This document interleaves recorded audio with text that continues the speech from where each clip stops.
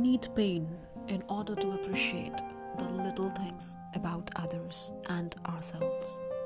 We need struggle, moments that test us, that put us through hell, through the fire. Like this we grow. We become better versions of ourselves, even if we don't see it at the moment, or soon after harsh things happen. In retrospect, when it is all said and done, most of us learn to appreciate those hard moments because they make us who we are.